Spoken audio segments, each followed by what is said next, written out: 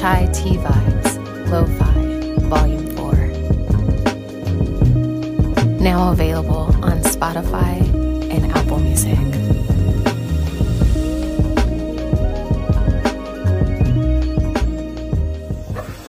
When you need mealtime inspiration, it's worth shopping Kroger, where you'll find over 30,000 mouth-watering choices that excite your inner foodie. And no matter what tasty choice you make, you'll enjoy our everyday low prices, plus extra ways to save, like digital coupons worth over $600 each week. You can also save up to $1 off per gallon at the pump with fuel points. More savings and more inspiring flavors make shopping Kroger worth it every time. Kroger, fresh for everyone. Fuel restrictions apply. Another day is here, and you're ready for it. What to wear? Check. Breakfast, lunch, and dinner? Check. Planning for what's next and how to save for it? That's where Bank of America can help. For your financial to-dos, Bank of America has experts ready to help get you closer to your goals. Get started at one of our local financial centers or 24/7 in our mobile banking app. Find a location near you at bankofamerica.com/talktous. What would you like the power to do? Mobile banking requires downloading the app and is only available for select devices. Message and data rates may apply. Bank of America N.A., member FDIC. What's good, everybody? This is Marcus from Black Married Debt Free, and you are checking out our Quick Cast. Let's get it. What's going on, everybody? This is Marcus, and I would like to welcome you to another episode of the Quick Cast powered by Black Married Debt Free. Thank you for joining. I am extremely glad that you did. And if you're a first-time listener, this is our midweek dose of the Black Married and Debt Free podcast, where myself, one half of the Black Married and Debt Free team, me and my wife, but I'm just one half, and I get to come on and just talk about things, more of a bite-sized dose of our podcast.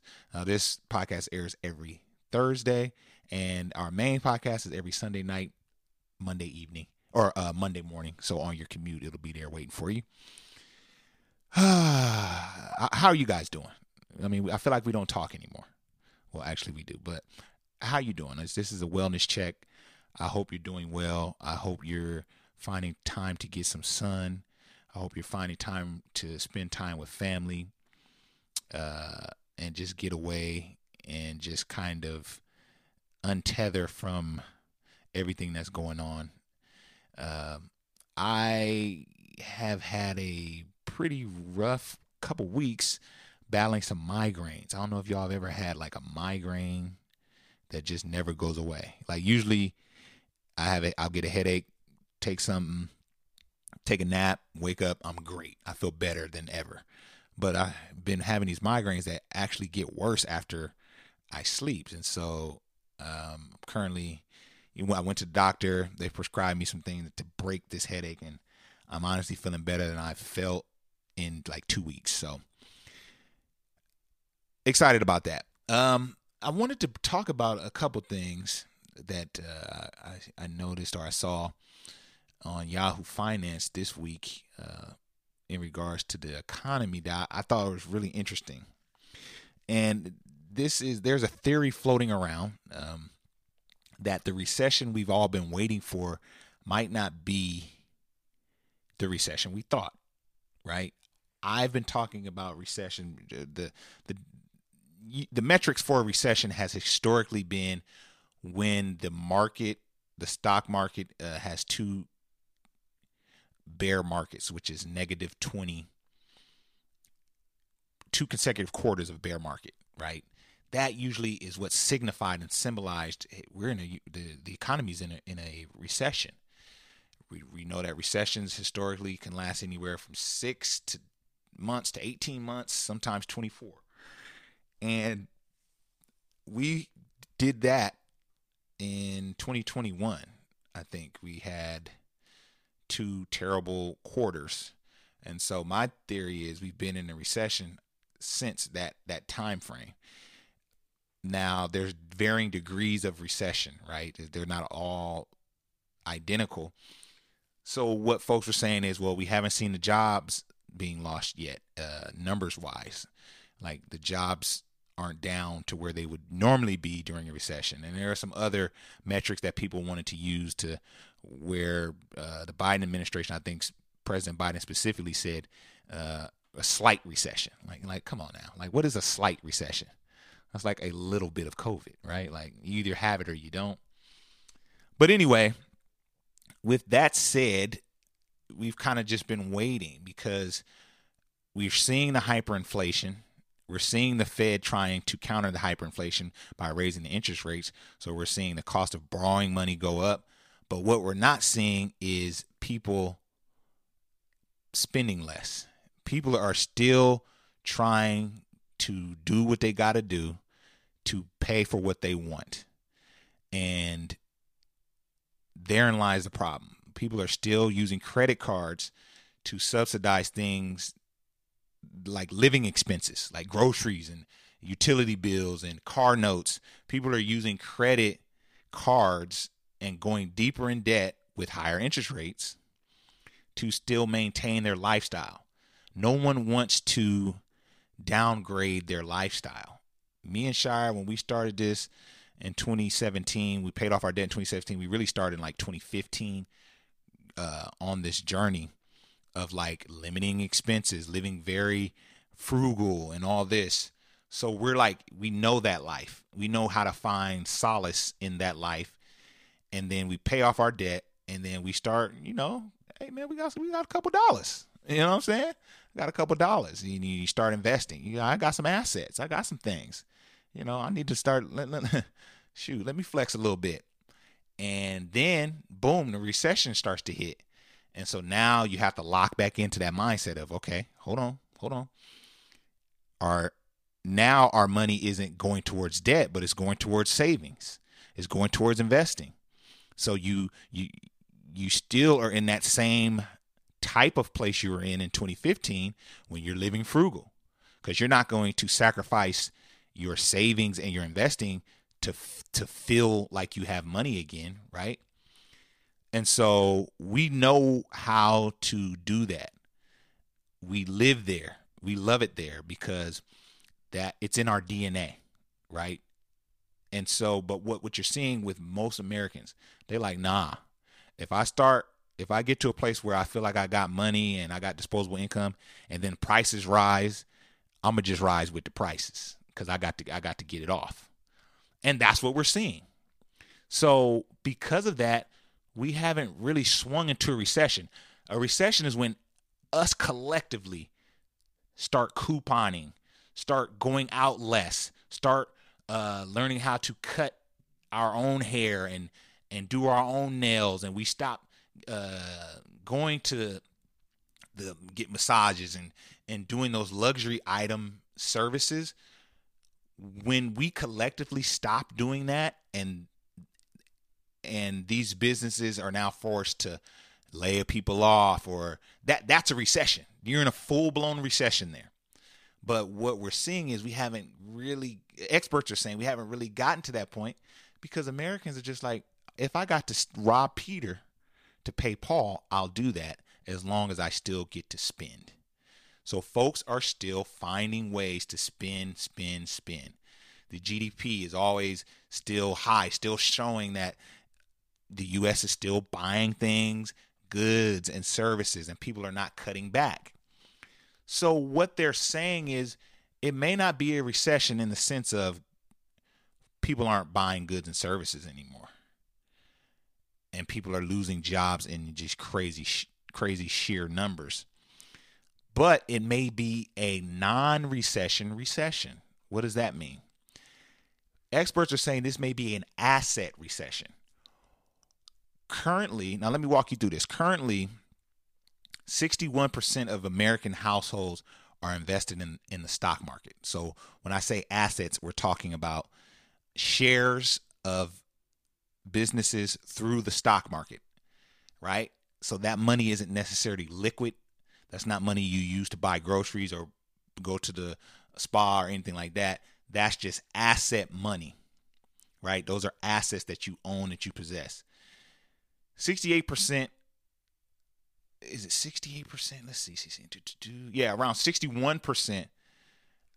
Stock ownership now touches 61% of U.S. households, which is the same as it was at around 2008.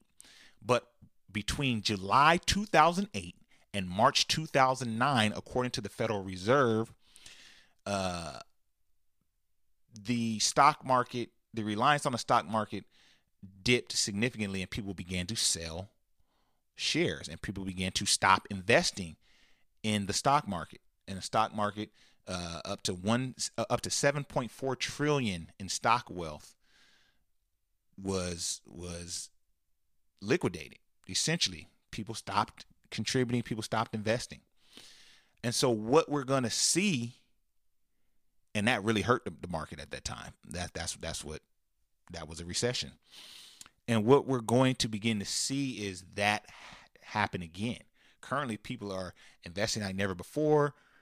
You know, we're coming out of a 10-year bull market, man. We had financial independent retire early folks that rode that nice wave, but what they're saying is that more people are going to be getting out of the stock market, which is going to trigger an asset recession. An asset recession. Now that's deep because there are two worlds, right? There are two worlds out there, and you know this without knowing this. Take your finances, for instance. There is a world where I get my paycheck from my job. I,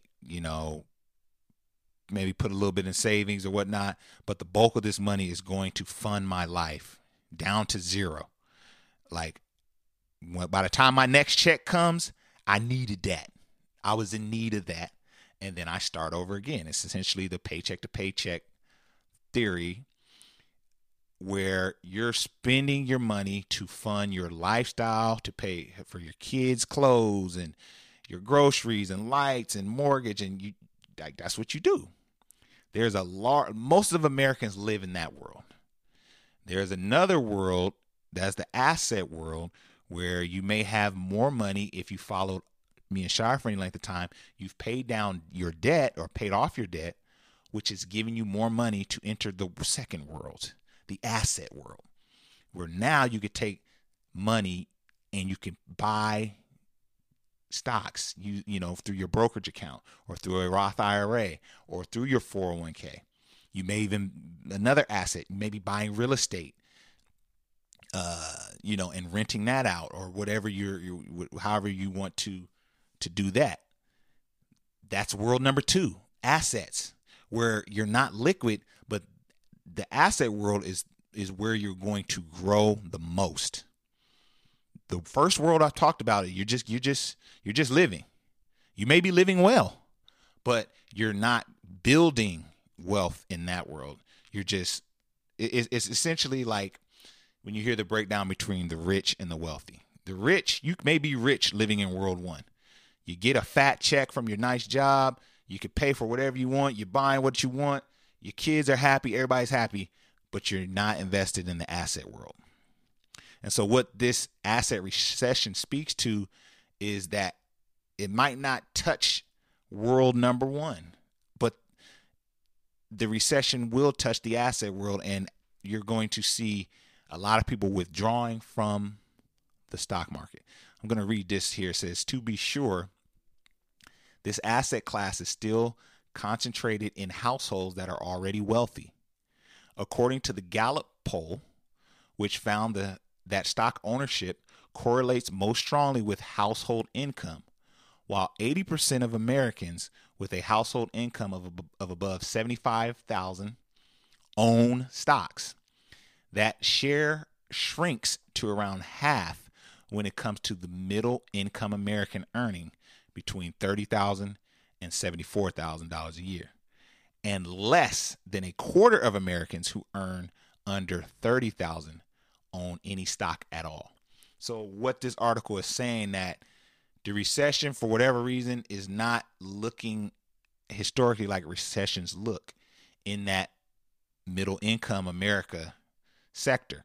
But for those who are investing in assets, you're going to start seeing people pull out in order to maintain their lifestyle. They're going to not invest as much, which will create opportunity for some. So that's definitely something to look at and something very interesting. Another article that kind of correlates with that, y'all, is an article that says we're entering a brutal new era in the housing market. What are you talking about, Marcus? Well, I'm going to explain it to you.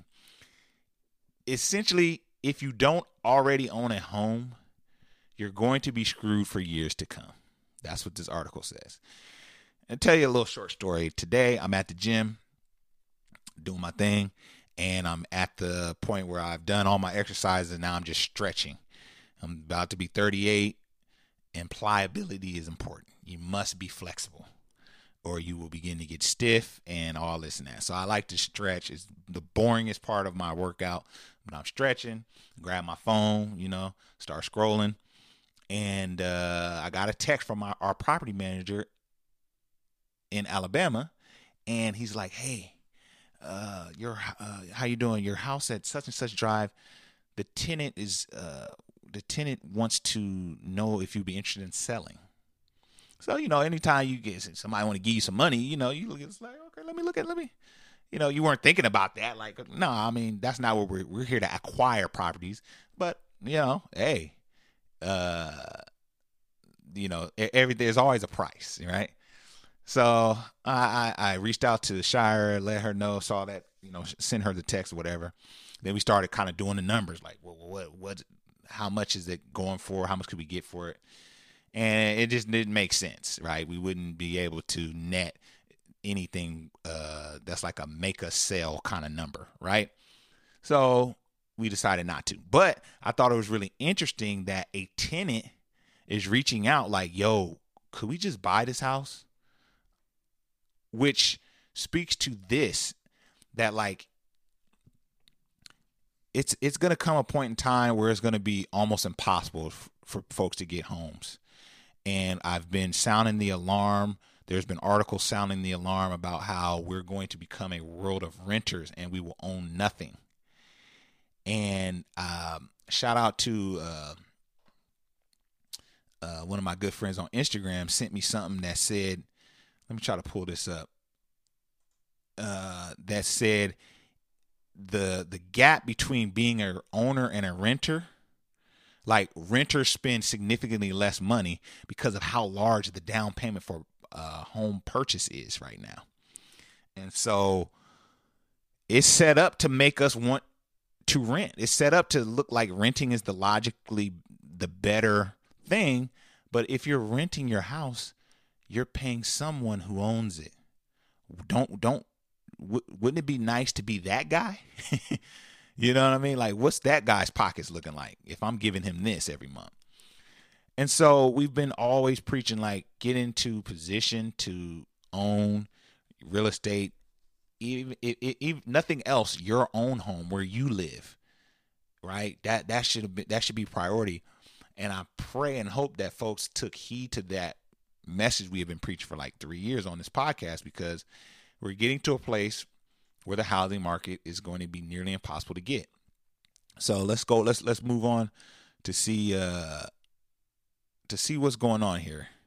So it says, attempting to time the housing market is a foolish pursuit. Lord, that statement right there. Just drop the mic on that one, because anytime you buy a house, it feels like, man, this is as high as it's going to get. Come back 2 years later. So look at a house today. Come back 2 years later, see what that same house is worth. It's going to be more. You can't time the market. It's just let's keep moving.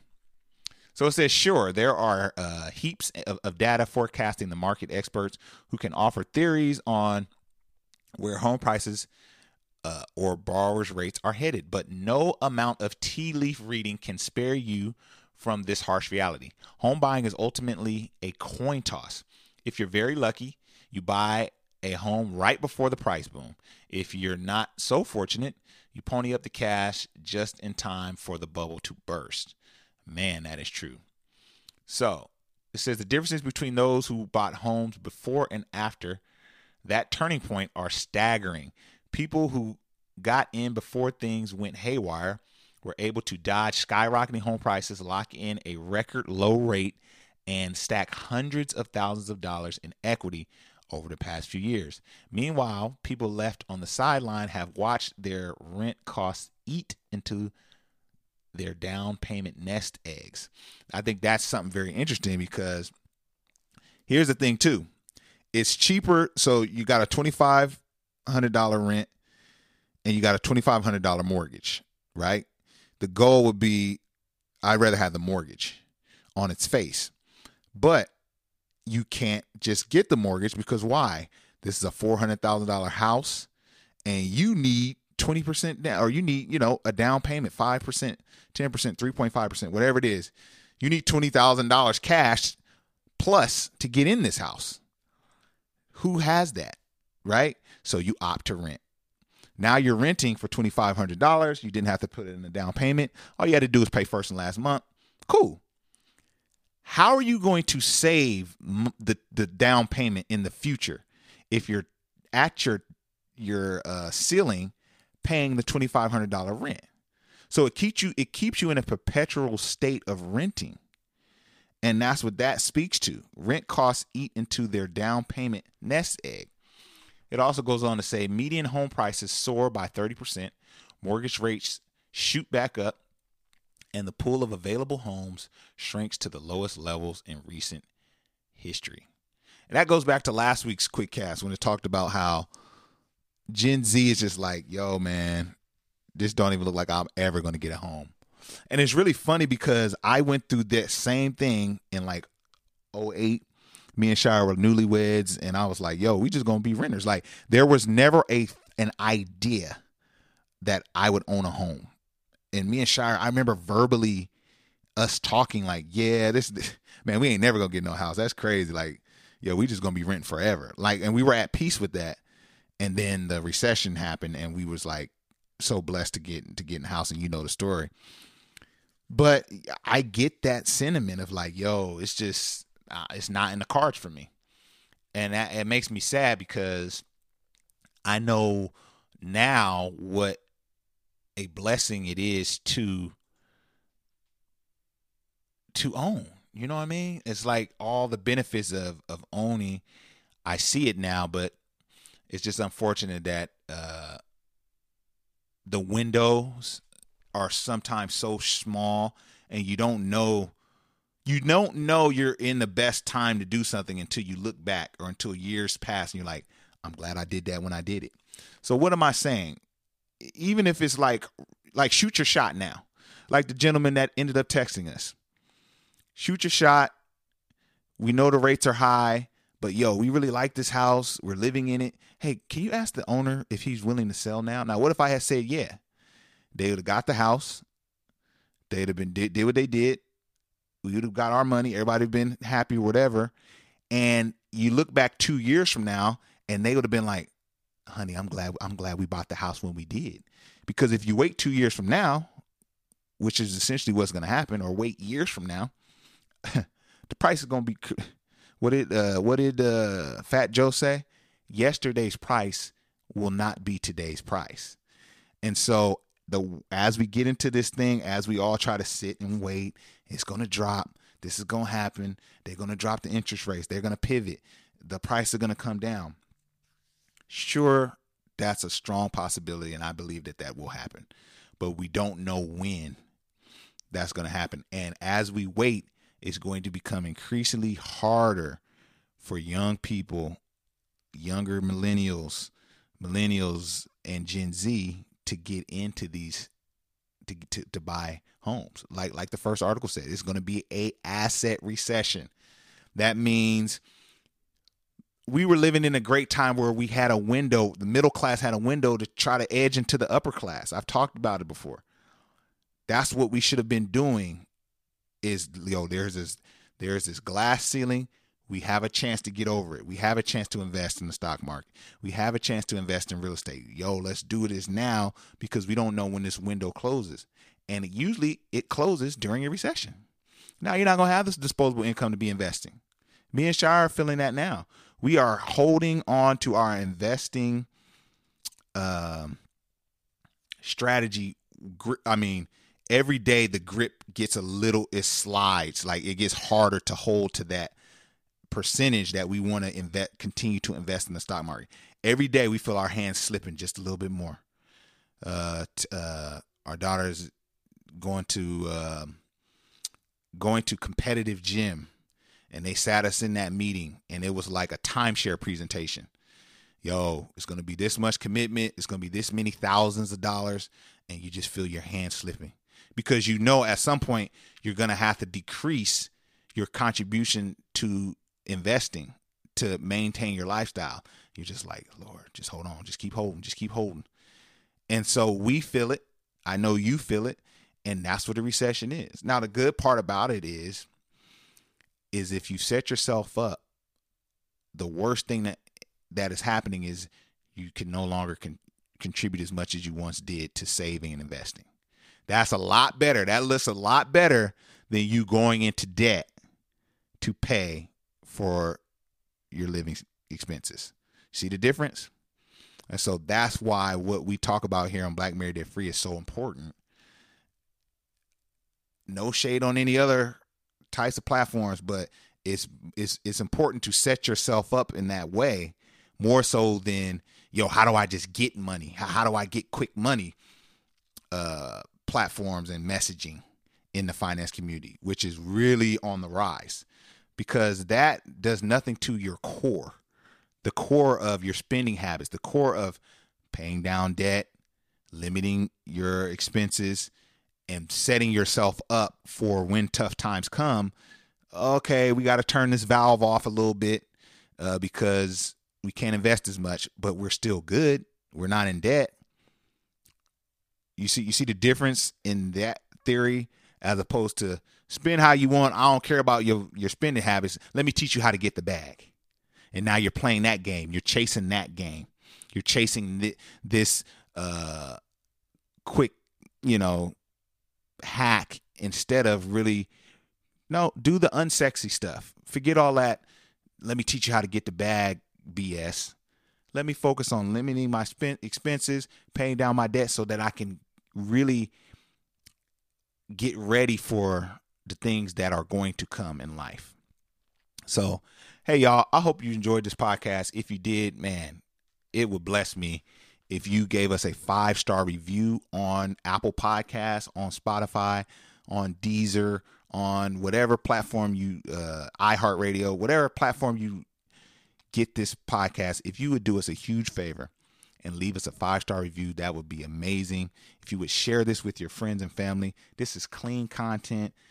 We try to curate a nice vibe with the background music. We give you that version of the podcast. We also give you the TED Talk version if you like that. To each his own. So we give you guys our best, and we hope that you enjoy it. And if you do, please leave us a review. Let us know. Hey, y'all keep going. 5 stars. Hey, I'm feeling what y'all doing. 5 stars. Hey, I don't like what y'all doing, but still give us 5 stars though, because we need those. All right, y'all. I'm out, and I'm gonna holler at y'all on the next one. Peace.